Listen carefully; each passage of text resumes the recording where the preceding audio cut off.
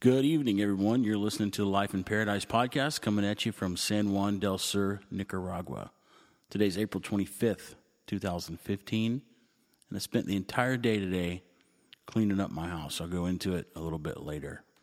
Last night, a group of friends came over. We had a big potluck dinner, so that's why the house was a wreck. Anyway, if you're just joining us for the first time, this is a podcast about life down here in Paradise, San Juan del Sur, Nicaragua. Small town on the Pacific side of Nicaragua, just an old fishing village that turned into a surfer hangout and hostel mecca. It's on the path to becoming more touristified, but right now it's still kind of a quaint small town where everything's affordable and cheap. And this podcast is about what it's like living here and doing business here. Got a small sailboat charter company and stay focused with that most of the time when I'm not fixing flat tires and playing fetch with dogs on the beach, which are two of my favorite pastimes. Thanks again for listening. Check out our website, NikaSailAndSurf.com. Or if you have any questions about life down here, shoot me an email at BrandonTheHarper@gmail.com. You can also check out my blog, BrandonTheHarper.blogspot.com. That's Brandon The Harper, BrandonTheHarper at blogspot.com. Check it out.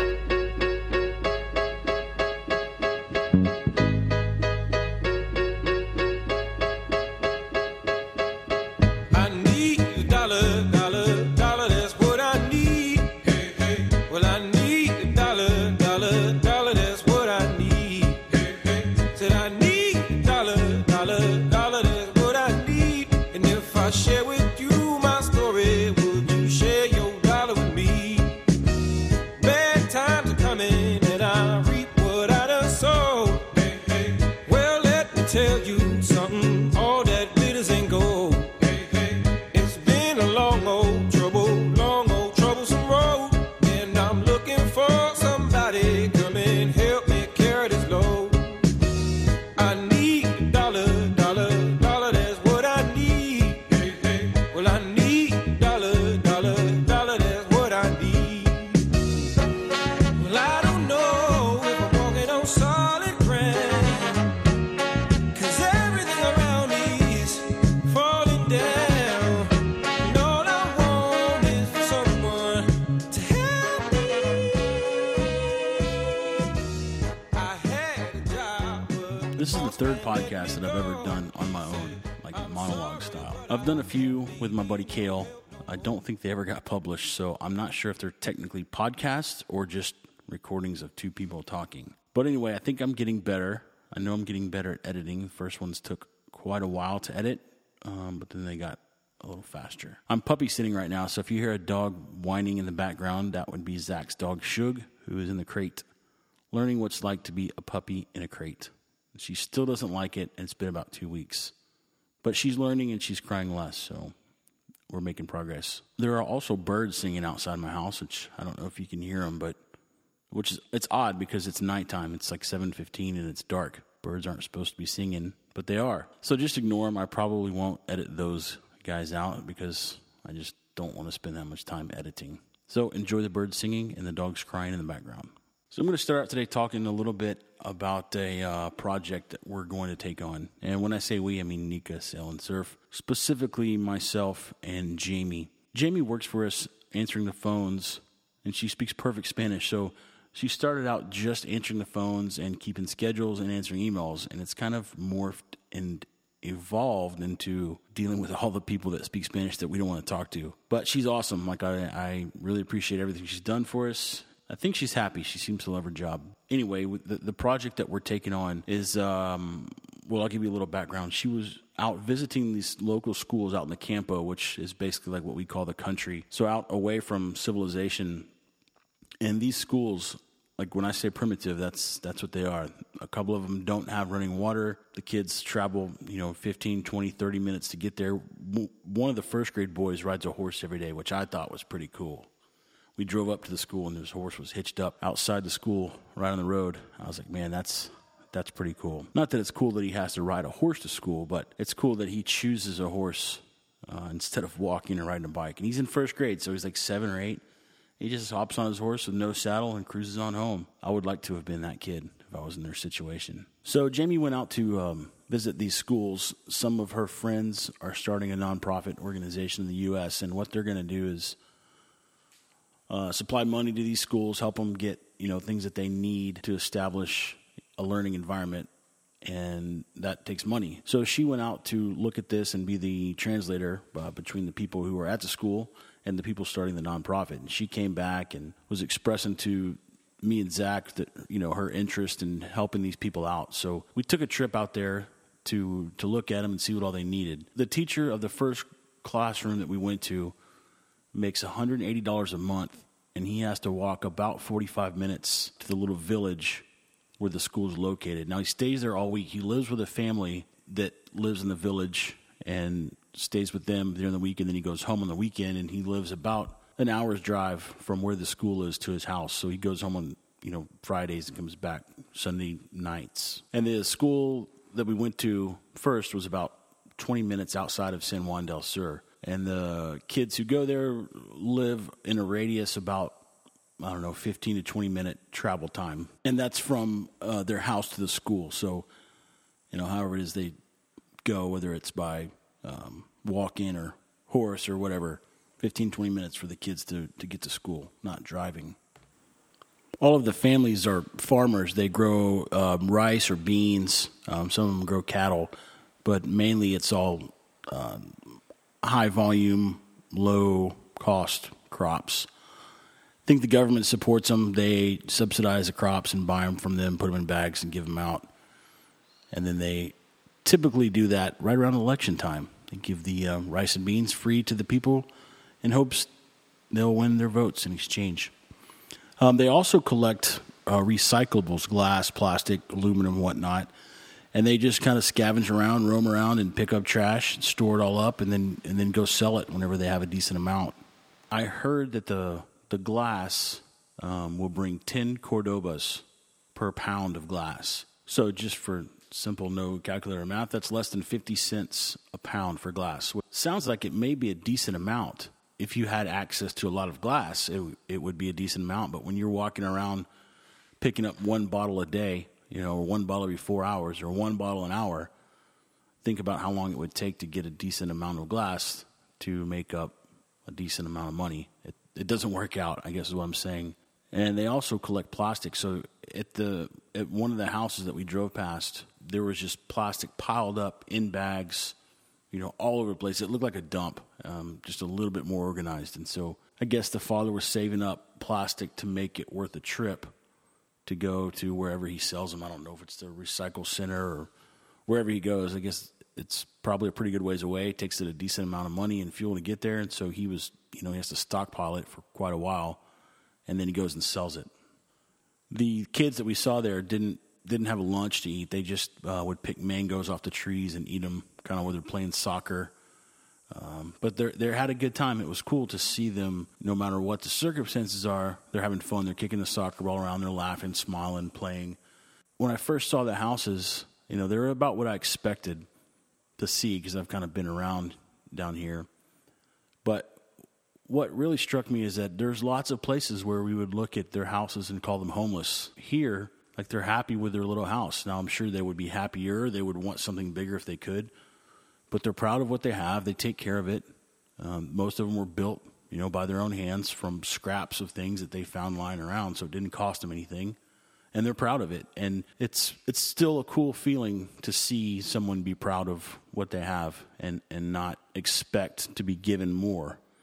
And they're willing to work for everything they have, and they're going to take care of it because they know it's going to last them. It kind of is an eye-opener, when I get frustrated or mad because the power goes out or don't have enough ice. I'm just, and I see those people, and, it's happened to everyone. We've all been there where we get to that situation and see something, and then we feel like an idiot for griping about our power windows in our cars not working correctly. So what we've decided to do for these people, well, we took them a bunch of school supplies when we went out there to visit. But besides that, what we're going to do is I think we're going to hire a full-time either teacher's aide or second teacher to help out this guy because he's teaching kids that are from first grade through, I think, 7th or 8th grade, all in one room. There's one of him, And so basically he has to just work in shifts. He'll do the young kids first and then send them out to play. And then he'll do the older kids and then swap them. You know, when the older kids are learning, the younger kids are out to play and vice versa. The well at the school also has been poisoned. I guess there's some trees around in the area that the roots got into the well. And these particular trees, they foul the water up, make it taste all bitter, and then it also will make you sick. I don't know what kinds of trees they were, but I doubt it was a mistake. I'm sure kids got sick and they figured it out. So they don't really have any water on site. All the kids, carried a water bottle, however much they could carry, and that was their water for the day. And there's also there's not even any bathrooms or latrines. I mean, they go out in the woods. There's one area where they go to. So in addition to the, hiring a full-time teacher or teacher's aide to help out with these kids, we heard through the grapevine that there's a group of ladies in the little Campo area that have established a chicken co-op. And from my understanding, what they do is they just pulled all their money. I think there's like 9 or 10 of them. Pulled all their money. They built the chicken house, and they're raising hens to lay eggs, and they're selling the eggs to local stores and pulperias and whatnot. And pulperia, once again, is like a little convenience store kind of. So what I thought would be cool would be to kind of go in and help them organize it as a business. I doubt that they've ever done any kind of profit and loss, and they don't even understand how to calculate, their expenses and put that against their income and just make sure that it's worth their while to be doing what it is they're doing. So I'm going to sit down with one or two of the ladies in the next day or two and kind of get all the information I need and help them kind of formulate a business plan and figure out what they need to do to grow their business and whether or not they should continue doing eggs or start doing meat birds or whatever. I'm going to do some research on my own because I don't know much about chicken farming. I've had hens before, and they lay eggs, and I eat the eggs, and that's about it. But I do have a degree in agricultural economics, don't forget. So I'm hoping that between the two of those things, I can help these ladies come up with a little plan to help them earn some more money, and at the same time, we'll still help out the school as well. But I think the potential is higher if you can turn their little co-op into a full-blown business and they have the money to support themselves instead of just giving them money every month, and we all know how that goes. So I'll report back after the meeting and let everyone know how it went.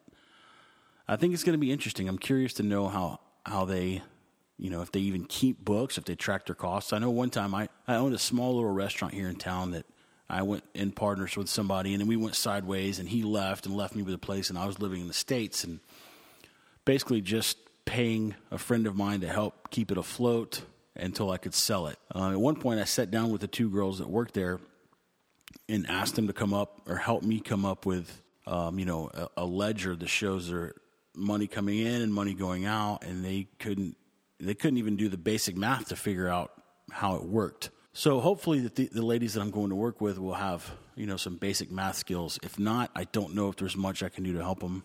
But maybe I'll get with Jamie and she can give them some basic math lessons. But to go from not knowing basic math to running a business is not that likely to be successful. But we'll try. I'm going to go meet with them and we'll see how it goes. So stay tuned for the report on that. Okay, we're back. It's Sunday now, not Saturday night. There was a big time lapse in there because there was a puppy who was not happy about being in a crate. I think if listening to this podcast, you wouldn't be happy about me recording a podcast while a puppy is not happy in his crate in the background. So you follow me? You're welcome. Continue enjoying. There was a local guy here in town that I didn't really know him before this all happened, but I think I'd maybe met him once. He was kind of like, from what I understand, an adrenaline junkie, liked to do crazy stuff, but he had a motorcycle here, and he was hauling ass through the middle of the night down a country road and slammed into a horse that was crossing the road. And I don't know how fast he was going, but he must have been going pretty fast because he was laid up in the hospital for a couple of weeks. They weren't sure if he was going to pull through. Everything ends up being okay. He got released from the hospital, and the whole town had a big benefit for him at a local restaurant called Big Wave Dave's, which is the best cheeseburger in town, by the way. Anyway, so they had a get-together. They had raffles and silent auctions and live auctions and all that stuff, and we donated a trip, I think, on the boat. I haven't heard who won or how much it brought, but either way, we kind of like our chance to contribute. But it's funny about this benefit is like it's such a small town mentality around here. You go there and you see people and you talk to people, and there's like gossip, everyone's rumors, and because it's kind of like everyone's in the same place at the same time, and it creates a perfect environment to spread the news because you're seeing people that you don't always see or you don't always talk to. So it was funny. I just kind of stood back and observed that. I didn't stay too late because the next morning we had to get up early. I say early, like 5 a.m., which is early to me, and beach the boat because we had to do some work on it. So it had a part that was under the water line that was leaking water into the transmission. So what we had to do was wait till the tide was high, and then we pull the boat up, all the way as far as we can until basically the boat's hitting the ground, and hold it there until the tide goes out. And when the tide goes out, the boat is completely out of the water. It's sitting on the beach.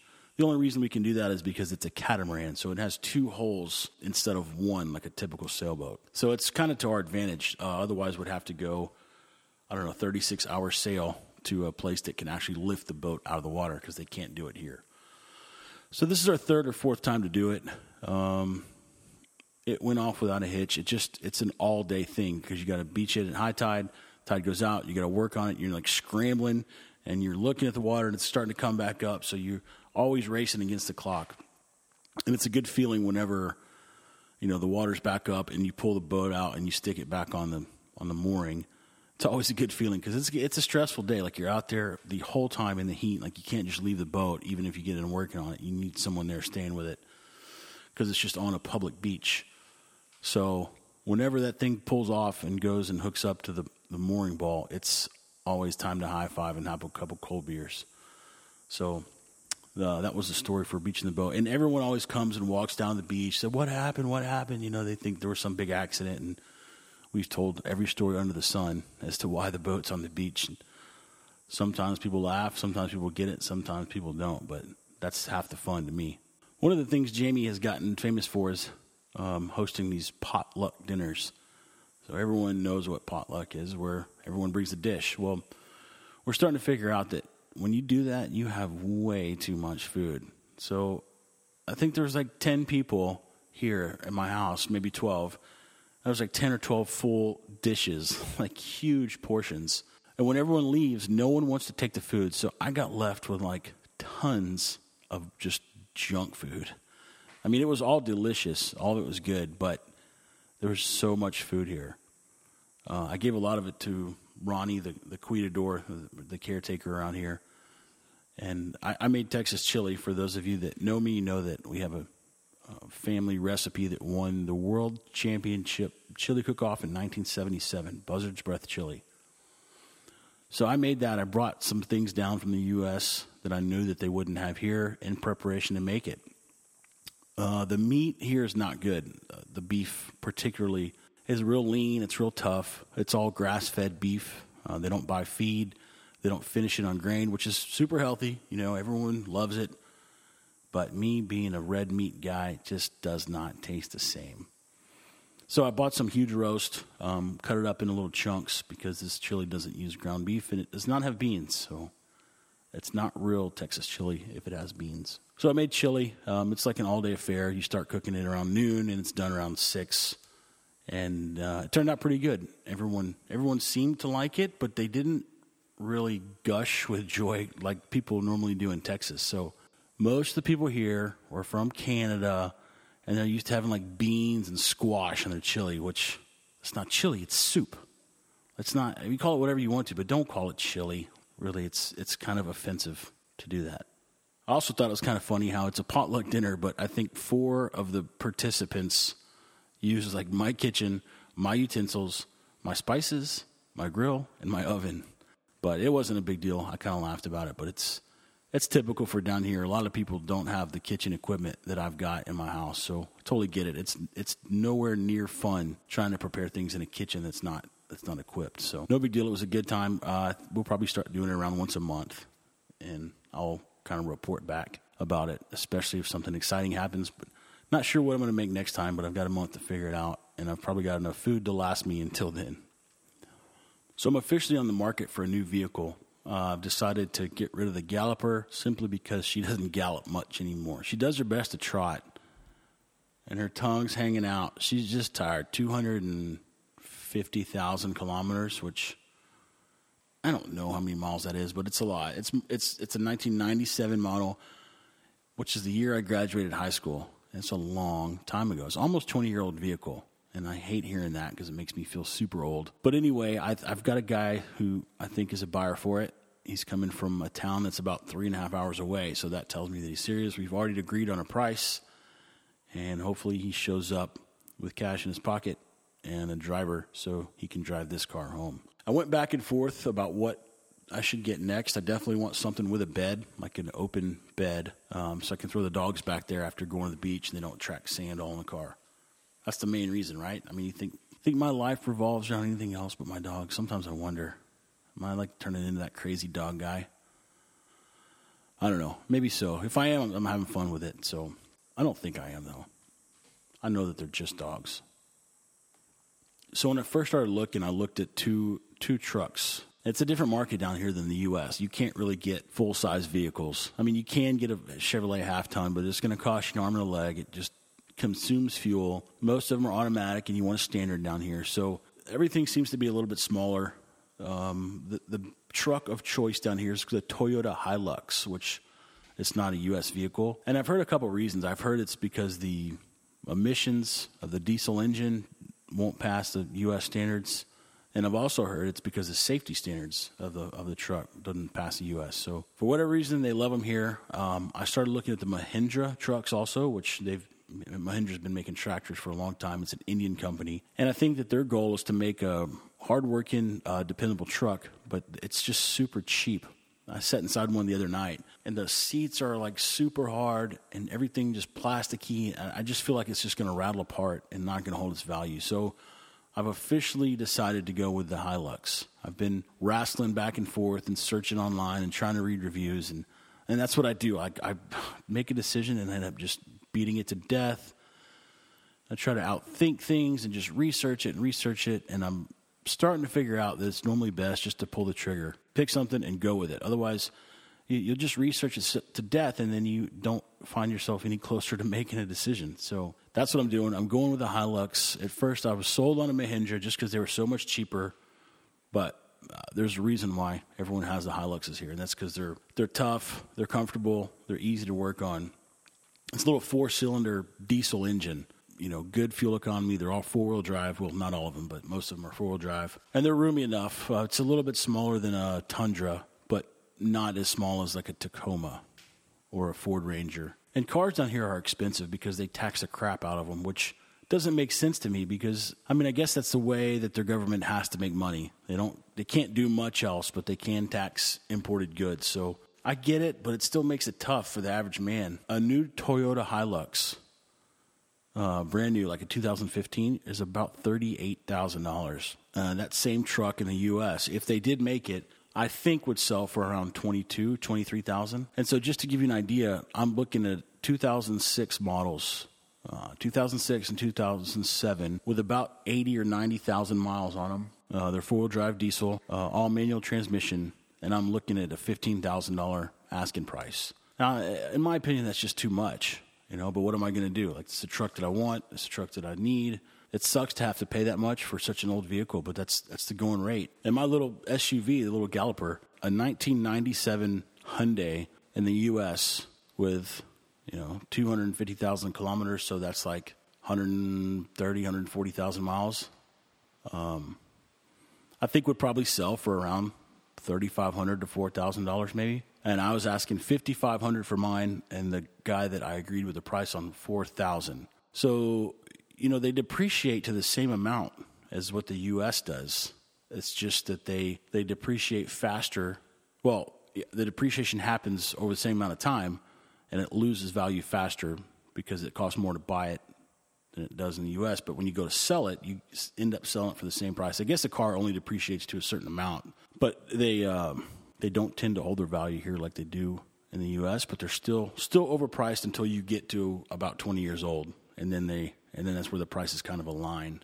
Well, the Galloper's in rough shape, man. It drinks water, about a gallon of water every 10 or 15 minutes of run time. But I told the guy that. I told him, and he seems to be fine with it. 2 of the windows don't go down or up. Yeah, suspension's in rough shape. And I disclosed all that to him, so hopefully he didn't mind. He takes it and is happy, and whatever he wants to do with it is all up to him. I want it off of my hands, man. That thing's a piece of junk.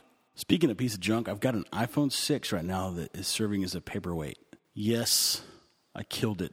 I committed iPhone 6 murder. On the day that we were beaching the boat, I had the phone in my pocket, and it was in a life-proof case, which is supposed to be waterproof. And I should have learned my lesson because it happened to me once before. I had it in a life-proof case, and I was snorkeling and taking all kinds of underwater pictures, and everything was great. And then when I got out and got back in the boat, phone quit working. Luckily, I was headed back to the U.S., so I went back, traded it out. Apple didn't know that it had been in the water, so they covered it under the 90-day warranty, gave me a brand new phone, and I thought to myself, man, I'm not going to trust that case anymore. Well, going out to beach the boat, I had it in my pocket in the life-proof case, and I thought about going to put it away, but then I thought, well, I'm probably not going to go deep enough, and if water splashes, it'll just get a little bit wet. Oh, sure enough, I thought about it and then forgot and then walked in up to my waist and then took the phone out, and it was wet and it was off. So we're going on day 3 now in a bag of rice, and we took it out this morning and checked it, and it just turned on and then back off. So outlook not so good for the iPhone. And I've got an iPhone 4S, old backup one that I can't get to work. But, I'm almost like, just screw it. Like, I'm sick of messing with these iPhones. Like, just give me a little Tykes phone. Let me make and receive some phone calls, and I can check my email at home. Like, that's like the good old days. That's how we used to do it, before email followed us everywhere. So I'm seriously considering not even replacing it. We'll see. I'll keep you posted. I don't know. I'll probably chicken out and still do it. But I really miss not having the music. That's the main thing, is that I want to be able to have music, take music with me. So maybe I should just get like an iPod Shuffle, carry that thing with me everywhere I go. And it is starting to get hot around here, buddy. The other day, I think the high was 96, 97, and it was super still, no breeze. It was pretty rough. Even in the shade, it was tough. But it wasn't humid, so those of you that live in the humid areas know how much worse it can be. It's since then cooled off a little bit. I think today it's probably 91, 92. There's a good breeze. And it sucks recording these things because I'm sitting in my room in like a sweat box with no fan running, no AC, because you hear the hum in the background that Mike picks everything up. So I'm covered in sweat right now, staring out the windows with no shirt, just dripping sweat on the floor. Does that sound appealing or what? Yeah, come on, move down here. It's awesome. No, I'm kidding. That doesn't happen very often. April's the hottest month of the year. And then May 15th is like the day that we get rain, supposedly. I'm wanting everyone to start a betting pool and, bet on the first day that it rains in San Juan. I think it'd be kind of cool because everything's super dry and brown and crispy. And the minute the rain hits, it's just like green overnight. Not exaggerating. Like literally the next morning you go out there and the hillside is lush and green and there's leaves on everything. So it's starting to get that time of year where everyone's all getting excited and talking about the rain, and people are speculating when it's going to rain because it hadn't rained since, I don't know, probably November, and it's now April. So people are desperately wanting some rain. Okay, I think that's going to about do it. That's 30 minutes or something like that. So I'm going to grab an ice cold beer, hop down in the pool, cool off for a little bit, and then take the dogs down to the beach, play fetch, and then go out for some beers tonight. I don't know what you're doing, but it's probably not that much fun. Everyone enjoy work tomorrow. I'll be living it up in paradise. Check out our website, nikasailandsurf.com. Shoot me an email, brandontheharper@gmail.com. And we'll talk to you next week. Keep it tranquilo.